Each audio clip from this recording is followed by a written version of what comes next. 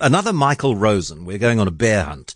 And I'm doing this because somebody asked me to. And somebody asked me to because Michael Rosen's We're Going on a Bear Hunt has inspired a banish coronavirus boredom thing for New Zealand children, a nationwide teddy bear hunt. People are putting teddy bears of all kinds in their windows and so on. And when children go out for their daily constitutional, little bit of fresh air, which they're allowed to do, then one of the things they do is look into the windows and see if they can spot a teddy bear.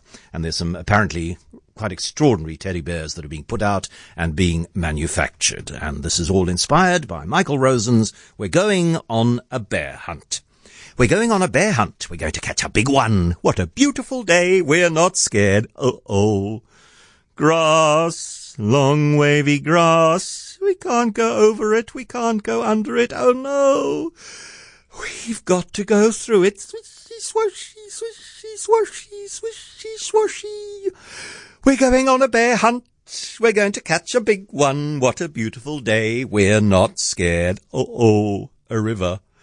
A deep, cold river. We can't go over it. We can't go under it. Oh no, we've got to go through it. Splash, splosh, splash, splosh, splash, splosh.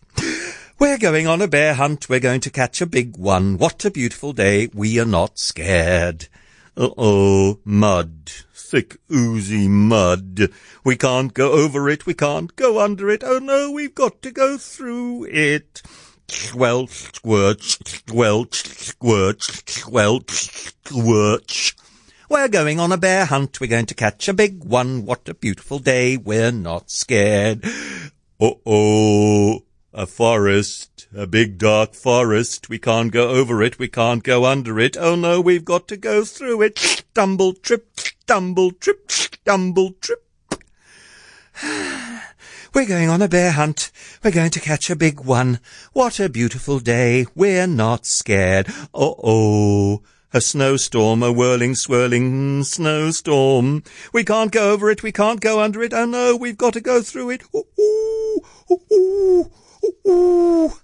We're going on a bear hunt. We're going to catch a big one. What a beautiful day. We're not scared. Uh-oh, a cave. A narrow, gloomy cave. We can't go over it. We can't go under it. We've got to go through it.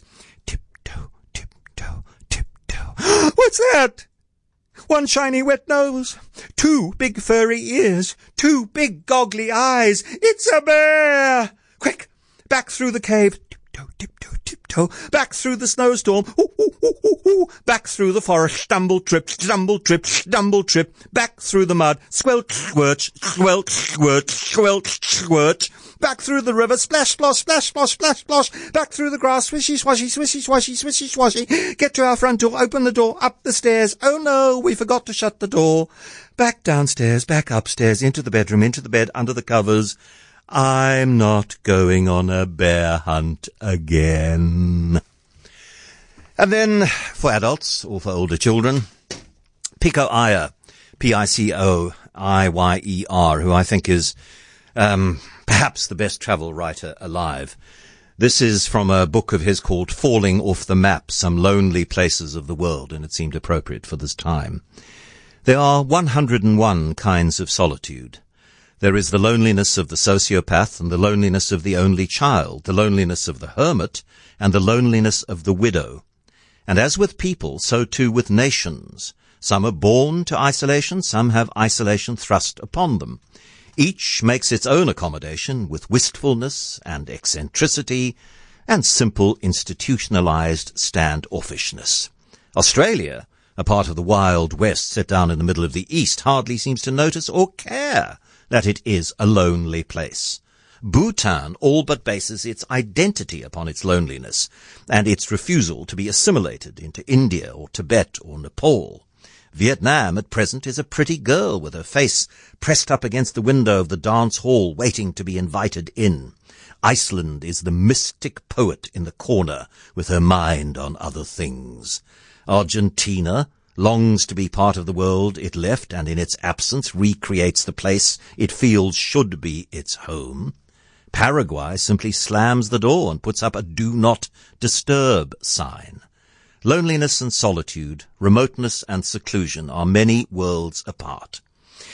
Yet all lonely places have something in common, if only the fact that they are all marching to the beat of a different satellite drummer. And many are so far away from the music of the world that they do not realize how distant they are. Both South Korea and North are zany, lonely places in their way. The difference is that North Korea is so cut off from the world that it does not know how strange it is and cannot imagine anything except North Korea. This is how life is, I imagine North Koreans thinking, being woken up each morning with loudspeaker exhortations in the bedroom, being told exactly what clothes to wear and which route to take to work, being reminded each day that Kim Il-sung is revered around the world. In the half-unnatural state of solitary confinement, lonely places develop tics and manias and heresies. They pine, they brood, they moulder. They gather dust and data and keep their blinds drawn around the clock. In time, their loneliness makes them stranger, and their strangeness makes them lonelier. And before long, they've come to resemble the woman with 100 cats in a house she's never cleaned, or the man who obsessively counts the names in the telephone book each night. They grow 3-inch nails and never wash, and talk with the artificial loudness of someone always talking to himself.